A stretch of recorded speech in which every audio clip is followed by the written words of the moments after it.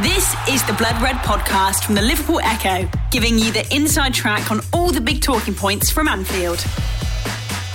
Hello everybody and welcome to the latest Liverpool Blood Red podcast with me, Ian Doyle, live from Genk. Well, recorded, but it's getting recorded live. I think you know what we mean there.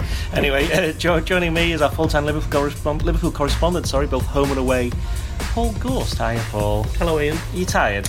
Tired and hungry, yeah. Tired and hungry, yes, which is code for hurry up, I want to go and get something to eat. Also joining us, we have the pleasure of, he is the Lynch Standard, he's from the Evening Standard, it's David Lynch. Hiya, David. Hello.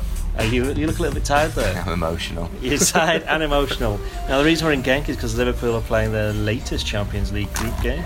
They are away to Genk.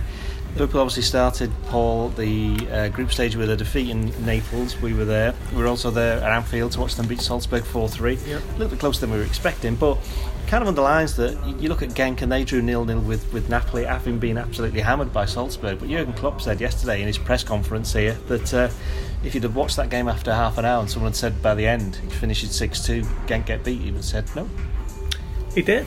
It was an interesting one because I think when a team loses so heavily, I don't think you can chalk it up to a bit of an irregularity. I think Salzburg were deserved winners that night, but they did hold Napoli, and Liverpool know how tough Napoli are. You know from last season, from this season. So I don't think it's a gimme by any stretch of the imagination. But I was looking through the Genk squad yesterday, and we were given what was likely to be the Genk team for tomorrow night, and none of them are household names. No one who jumps out here as an immediate threat in the same way that Red Bull Salzburg obviously got one or two, haven't they? And Liverpool found that out on the night. But I think if Liverpool are professional about this and they've got the head screwed on and they are ready for it, I don't see too many problems, and I think 6 points against the Belgians over the next couple of games is massive for this Group E campaign, and I fully expect Liverpool to do the business tonight and then at home against them later on this year. If you wonder what the noise is, by the way, we're currently in the kind of like the reception area in between a restaurant and a hotel, neither of which we're staying at or have eaten. So there you go. We've just basically just gegged in somewhere to do this. David, Paul just said he expects Liverpool to win. We can come to the scores a bit later on, but it is imperative that Liverpool address what's become a problem, which has been their away form in the group stage in the Champions League. Yeah, James Milner was asked about it yesterday, wasn't he? And sort of couldn't really come up with a reason for why. He tried though, didn't he? Yeah. He tried his best. I mean, I suppose there is no real explanation for it, because ultimately you look at some of the away performances in the knockout stages and, winning at Bayern, for example. It's not like they've got a problem on the road or anything like that. It's just a weird sort of quirk, but one that, be nice to sort out tonight and put themselves in a position whereby if they can then beat Genk at home, they're nearly home and hosed, really, aren't they, if they can get over the line in this. So yeah, just a bit of a weird quirk, but one they'll probably want to get out of the way today. And I Paul, are bound to be some team changes. I mean, Trent Alexander-Arnold's ill, Joel Matip's hurt his knee, they're not going to be playing. But also it's the fact that Liverpool against Manchester United on Sunday, they benefited from the substitutions, bringing on Oxlade-Chamberlain, bringing on Lallana, bringing on Keita, so you would expect to see some of them play. I mean, we can do the team a bit later on, but if there's a game where Jurgen Klopp can rotate his squad, and certainly in the run of games that they've just started with that game at United, it is this one, isn't it? Because this is the easiest of all the away games they're going to play, probably in the Champions League this season. Yeah, you'd have to agree with that. Jurgen Klopp said yesterday, didn't he, how pleased he was that all the subs he brought on at Old Trafford made an impact, and obviously Lallana made the most telling impact with the equaliser. I think it's a different one for Liverpool, because with Xherdan Shaqiri injured and Mohamed Salah out on Sunday, they were left with putting Divock Origi in the starting lineup, and then once he starts, you haven't got a whole lot beneath that in terms of attacking options off the bench. So the changes he made were all midfielders, but they did come on and make an impact. I'd like to see Naby Keita this evening. I think Jurgen Klopp was saying yesterday how he feels he's close to getting back towards his best, and we've only seen it fleetingly, haven't we, at Liverpool since he made that £52 million move. So I'd like to see him involved, get a bit of momentum and rhythm, as Jurgen Klopp's always so keen to talk. And I think this probably is a chance where he can rest one or two, and obviously no Trent or Joel Matip, so I think Dale Lovren and Joe Gomez might come in there. But I'd like to see Naby Keita start and make a bit of a statement performance. Now, Lynchy, you're quite hopeful that Naby Keita starts, because you've written a piece basically saying Naby Keita's going to start, haven't you, this morning? Yeah, absolutely. What makes you so confident? Because when was that? The last game he started was Barcelona away, wasn't it, in the Champions League semi-final, which was a very quick numbers count. June, July, August, September. So it's more than 5 months ago, nearly 6 months ago. Yeah, it's been a frustrating period for him. I think his entire Liverpool career has been quite frustrating, really. He had that little run, didn't he, where he sort of worked his way into the team. You know, obviously the start of the season, his very first season, he was in the team for a while and then sort of dropped out for a while. And then he had that, you know, towards the back end of last season, sort of it seemed to have worked himself into the team, but then injury hits, and you know, it's you know, been a struggle for him since, you know, with the taking that injury to international duty as well and stuff. And so yeah, you hope that you can get a start tonight, because I think if Jurgen Klopp's not going to start him in a game like this against sort of, you know, although we won't disrespect Genk, it's a weaker opponent than Liverpool would usually face. And after he was so impressive, I thought, in that small cameo at Old Trafford, I think this is the ideal game to give him a run out and see what he can do over 90 minutes. And I think fans are excited to see him, because it feels like the next step in the evolution of this Liverpool team. It's the one thing you could maybe criticise him for is, you know, like in the game at Old Trafford, if you shut down the fullbacks, are they creative enough from midfield? And that's something they maybe lack a little bit, even though there are many games where you would use that midfield that hasn't got the creativity in it, or massive creativity in it.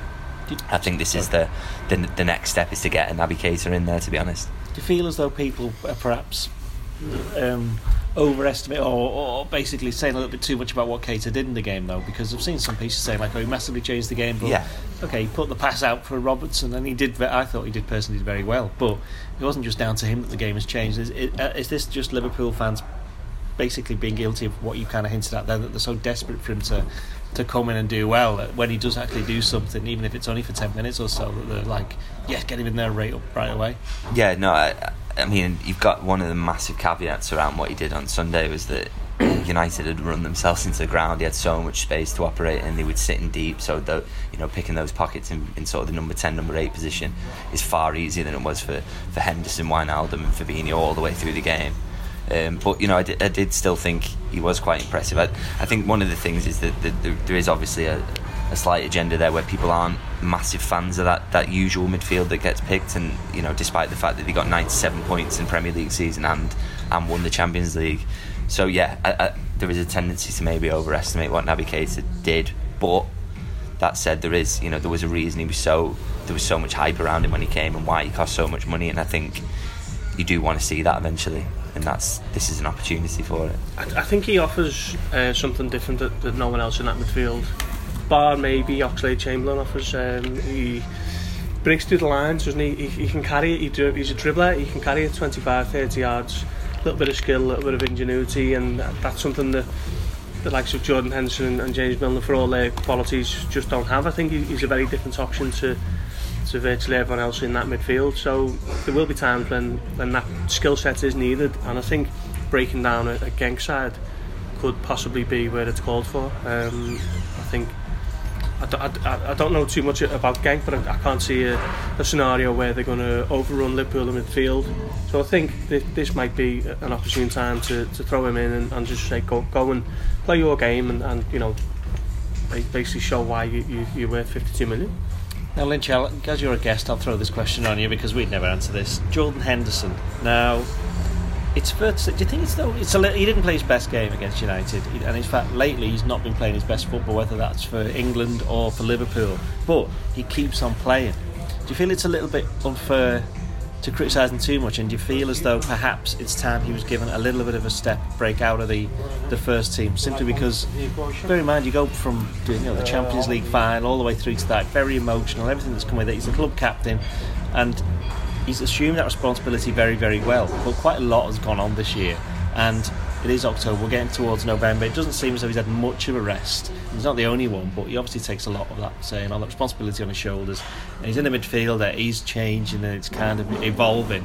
And while he did find a position for himself towards the end of last season, which funnily enough was when Keita was in the team as well, it has this season, it's not quite happened for him. And would it be better for him to be taken out the firing line, for even if it's just for a little short while, just to recharge himself and allow him to work out where, and Jurgen Klopp work out where he fits going forward in this Liverpool midfield? Yeah, I think a lot gets asked of him in terms of his workload. I mean, the same could probably be said for the other two midfielders, but also you add on to that then the fact of the captaincy and the fact that, you know, he does seem to be a bit of a lightning rod for criticism of Liverpool's midfield in general, which I think is completely unfair. And I just think Jurgen Klopp could look at this, and the way I see it is that if he does opt to maybe give Henderson a rest today, or, you know, in games down the line, he knows he'll get the perfect response, because he's a character who he'll hate not playing even though he possibly needs a rest, and that when he does come back into the team that he'll be absolutely raring to go. So yeah,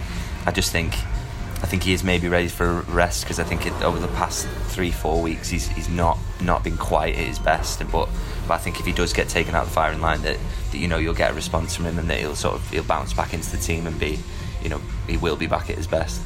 Do you agree with that, Dorsey? Yeah, I wouldn't say I've been overly impressed with Jordan Henderson of late.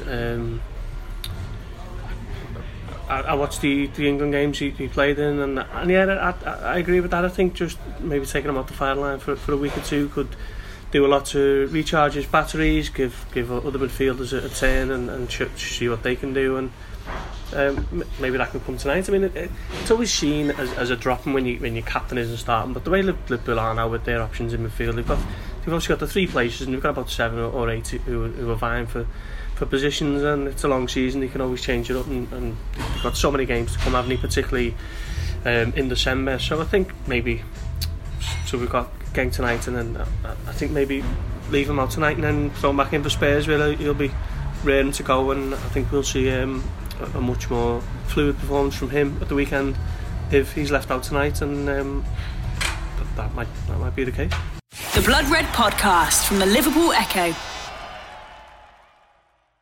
Question for you, Lynchy. What's the difference between complacency and confidence? And I'm not referring to the players, I'm referring to the fans, in the sense that Liverpool, a couple of years ago, when they got back into the Champions League, every game was an adventure. Since then, they've got to one final, then they've won the second final last season, obviously. You know, they're coming to a place like we're at Napoli last month, and okay, there are various circumstances around it which meant that there were a lot of fans went out there, but even then that was a repeat of a game that he played the year before. You know, we haven't seen a lot of fans over here in Genk, and in any case it's a very small stadium. I'd imagine the same would happen in Salzburg as well. It doesn't seem to be the same excitement, not just because of the standard of the team that they're playing, but it's the fact that Liverpool fans, not the players, because we've heard what James Miller and Jurgen Klopp said yesterday, that they feel as though, this is the game we should be looking to win, we're probably going to win this. Now they're already looking ahead to other games like Tottenham and City later this month, Arsenal even in the League Cup. Is there a danger of the fans being a little bit, is it complacence, or is it just being confident in a team that has got to 2 Champions League finals and won one of them? Yeah, I think that's it. I mean, I was speaking to a taxi driver yesterday who sort of and said that, sort of told him what Jurgen had said about Genk, about the respect he'd shown them, and said that they were a good side, and if you'd watched the defeat against Salzburg and all that, and he just laughed and said that was Jurgen being kind. He said there's nowhere they'll get anywhere near Liverpool.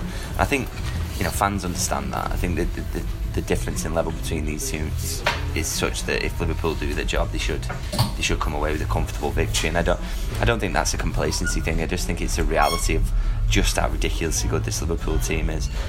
On your point about the excitement around the games and stuff, I think if there is any sense of that, or anyone sort of just taking this as a given that Liverpool are going to be in the Champions League forever, you're a long time out of it. Those years where Liverpool were scrapping around in the Europa League, everyone needs to, if there is anyone who sort of doesn't appreciate this, they need to remind themselves how that felt to not have these nights, to not to be playing on a Thursday, and then how hard it is to get back in the top 4 when you do and play on a Thursday, and all the stick you get for it is. Well, you have to look at Arsenal and United lately. They're struggling with that. Yeah. I mean, is it, as Lynchy says, just the case of fans just being realistic over how good this Liverpool team is? Because the reality is, if Liverpool don't win tonight, people will see that as a massive surprise, and if they lose, well, it doesn't even bear thinking about, does it? Now, Liverpool have come a long, long way, haven't they, since when they got back into the Champions League a couple of years ago. And as Lynchy says, every game is seen as a bit of an adventure, and it was great to be back, and Liverpool were just enjoying the ride, and then out of nowhere they go all the way to the final, and then the next season they're one of the best teams in it again, and then they go and win it. So Liverpool have come such a long way in such a short space of time in the European football. It's hard to think of a team who've done something similar, you know, in a 2-year period. But I think Liverpool fans could probably do well to remind themselves of, as Lynchy says, those times when they were in the Europa League, and there was even seasons when they were in Europe altogether. And I think Liverpool fans have just got to enjoy what they're witnessing at the moment, because they've got a team who are capable of winning the Champions League, and you know, we're all expecting them to be at the business end of it again, aren't we, towards the knockout phases, the last 16, the quarterfinals, and so on. So it's a special time really to be following Liverpool around Europe, and we're obviously fortunate enough to do it in our roles, and the fans they should probably just enjoy every minute, because you know, who knows when it might turn. I mean, Liverpool have got one of the best teams in Europe at the moment, so just enjoy it while it's here. I'm mildly distracted because it's fair to say we're all a bit hungry, and I can just smell the food. It's really nice, isn't it? It smells like toasted tea cakes. It does, yeah, it's really nice. Anyway, picking up on the whole European thing then, Lynchy, you ask any Liverpool fan what would they rather win, Champions League or Premier League, and the reality is, looking at all the things that we've just spoken about, you know, not being complacent but being confident in how good Liverpool are, Jurgen Klopp will view this game, as Ghosty said earlier, as the one where he will rotate players out, and that's just being sensible, isn't it? And you mentioned Shaqiri earlier.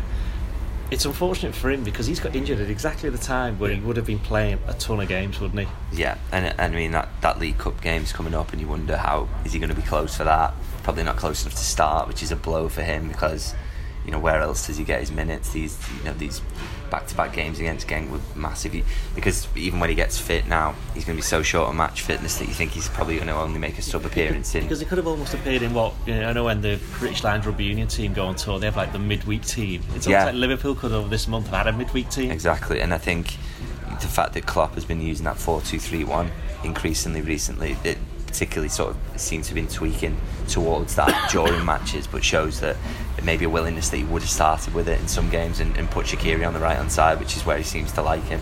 So yeah, bit of a blow for him really, and a blow for Liverpool, just because having your options ready to rotate like that is just so handy when you're fighting on two or multiple fronts, rather than just just looking at the league or just looking at Europe or whatever. It's nice to keep everyone fresh, but so Shaqiri's a bit of a loss there, but you know, there are, like we say, Keita, Oxlade-Chamberlain, Origi pushing for starts, so there are options, there are people there who can sort of take advantage of this really busy period. I'm glad you asked about 4-2-3-1, because I've written a few things. The last 4 games, Liverpool, Jurgen Klopp has changed it in the second half or at half time, and it's helped Liverpool get results from positions where perhaps they were struggling to get one. Is it time maybe for him to, because it was this time last year where I think he'd done it once against Southampton, but then he changed it partly because Shaqiri came into form. Is it time to maybe change it around a bit? Will he maybe look to do that, or has he not got perhaps the players to do that at the moment? It's an interesting one, isn't it? Because he changed it at Old Trafford pretty early into the second half, and that saw Jordan Henderson as a right winger, which was not his best position, I think it's fair to say. I don't really think with the injuries he's got at the moment, he can afford to mess about with it too much. I mean, obviously, looks like Salah might start tonight, so that should mean that Divock Origi will drop out, and he's a versatile player who can play on the left or down the middle. But I think it's a massive blow to Shaqiri, because as we said there, this would have been an opportune time for him to get a few games, because he's had precious little of that all season, and this calf injury really has just come at the wrong time for him. We know that obviously Alisson had a similar injury, didn't he, and that kept him out for over 2 months, so hopefully Shaqiri isn't as severe, but he's in Switzerland at the moment working on that, and who knows when we'll see him again. So I don't think Klopp's got the players to be messing about with it too much, so I think it'll either be 4-3-3, which is his go-to, isn't it, or the 4-2-3-1, but I think he might just stick with the 4-3-3 to start with, at least tomorrow. I think the changes when it isn't going well, so I think we might just see the standard one tomorrow. Quick word on the Ballon d'Or, Lynchy. Just the 7 nominations for Liverpool in the 30. I mean, obviously that's come from the win in the Champions League, but also from the 97 points in the Premier League. You think they were all deserved? I know there was one or two eyebrows at Wijnaldum getting in there, but there'll be journalists who've seen him feature for Holland in the UEFA Nations League final, and he obviously played in the Champions League final. He scored the 2 goals against Barcelona. Let's face it, that's why he's in there. Yeah. I mean, but overall, was there perhaps one Liverpool player who should have been in there that wasn't? Was Andy Robertson? No, he was didn't not. get one, did he? Which I think's crazy, because there's no argument. He's surely the best left back in Europe. Marcelo's the best left back in Europe. We know this. Well, yeah. So unlucky not to get 8 as far as I'm concerned, really. And I just think it's what a testament to the work that Jurgen Klopp has done. If someone had told you this at the point that he took over Liverpool, when they were really in the doldrums after years of sort of slumming around trying to get in the Europa League and trying to sort of rebuild, and you'd say in that amount of time, 4 years, that he would have that many Ballon d'Or contenders in the team, it's absolutely ridiculous. It's ludicrous, the job he's done, really.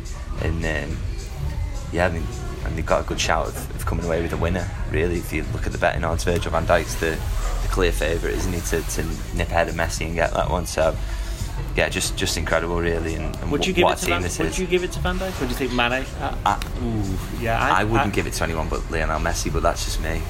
Really? Yeah. I just think this isn't just who's the best player. It's who's had the biggest impact over the 12 months. He's the best player, and he had the best 12 months, I think. Really? I mean, you watched him at both games last season. I thought he was just incredible against Liverpool. I thought at Anfield he should have had 4 or 5 assists. The chances he laid on, the influence he has on games is just... I've never seen an individual, even when he's not on the ball, influence every other player on the pitch in the way that he does.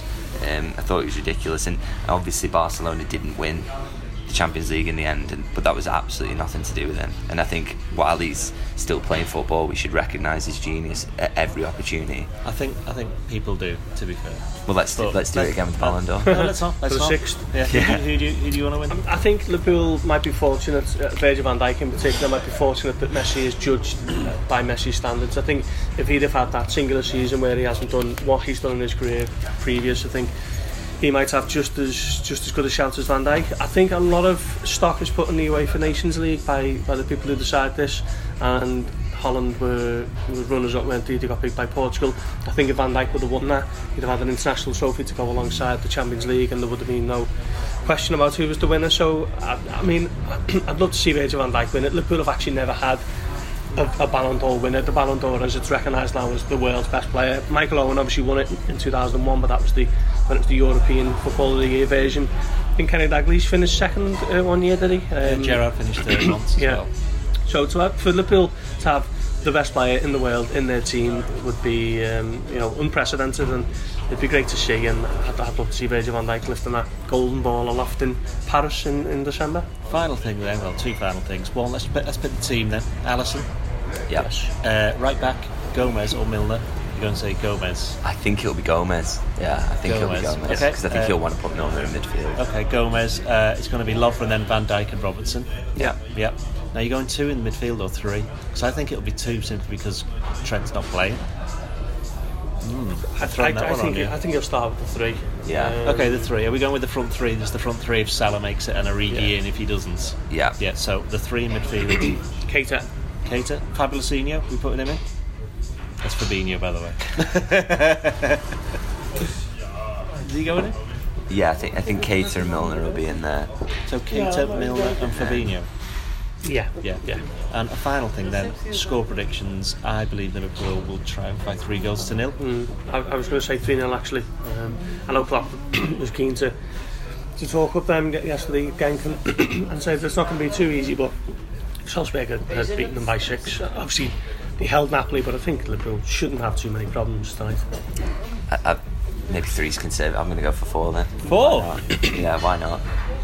Outrageous comments here. I'm not sure we should ever invite. It feels like they haven't won a game comfortably for ages though. Everything's been so I want to write my report by 75 at least. So if you could just sort that out, it'd be fantastic.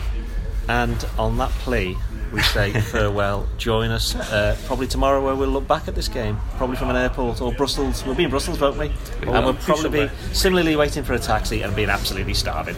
Cheerio. You've been listening to the Blood Red podcast from the Liverpool Echo.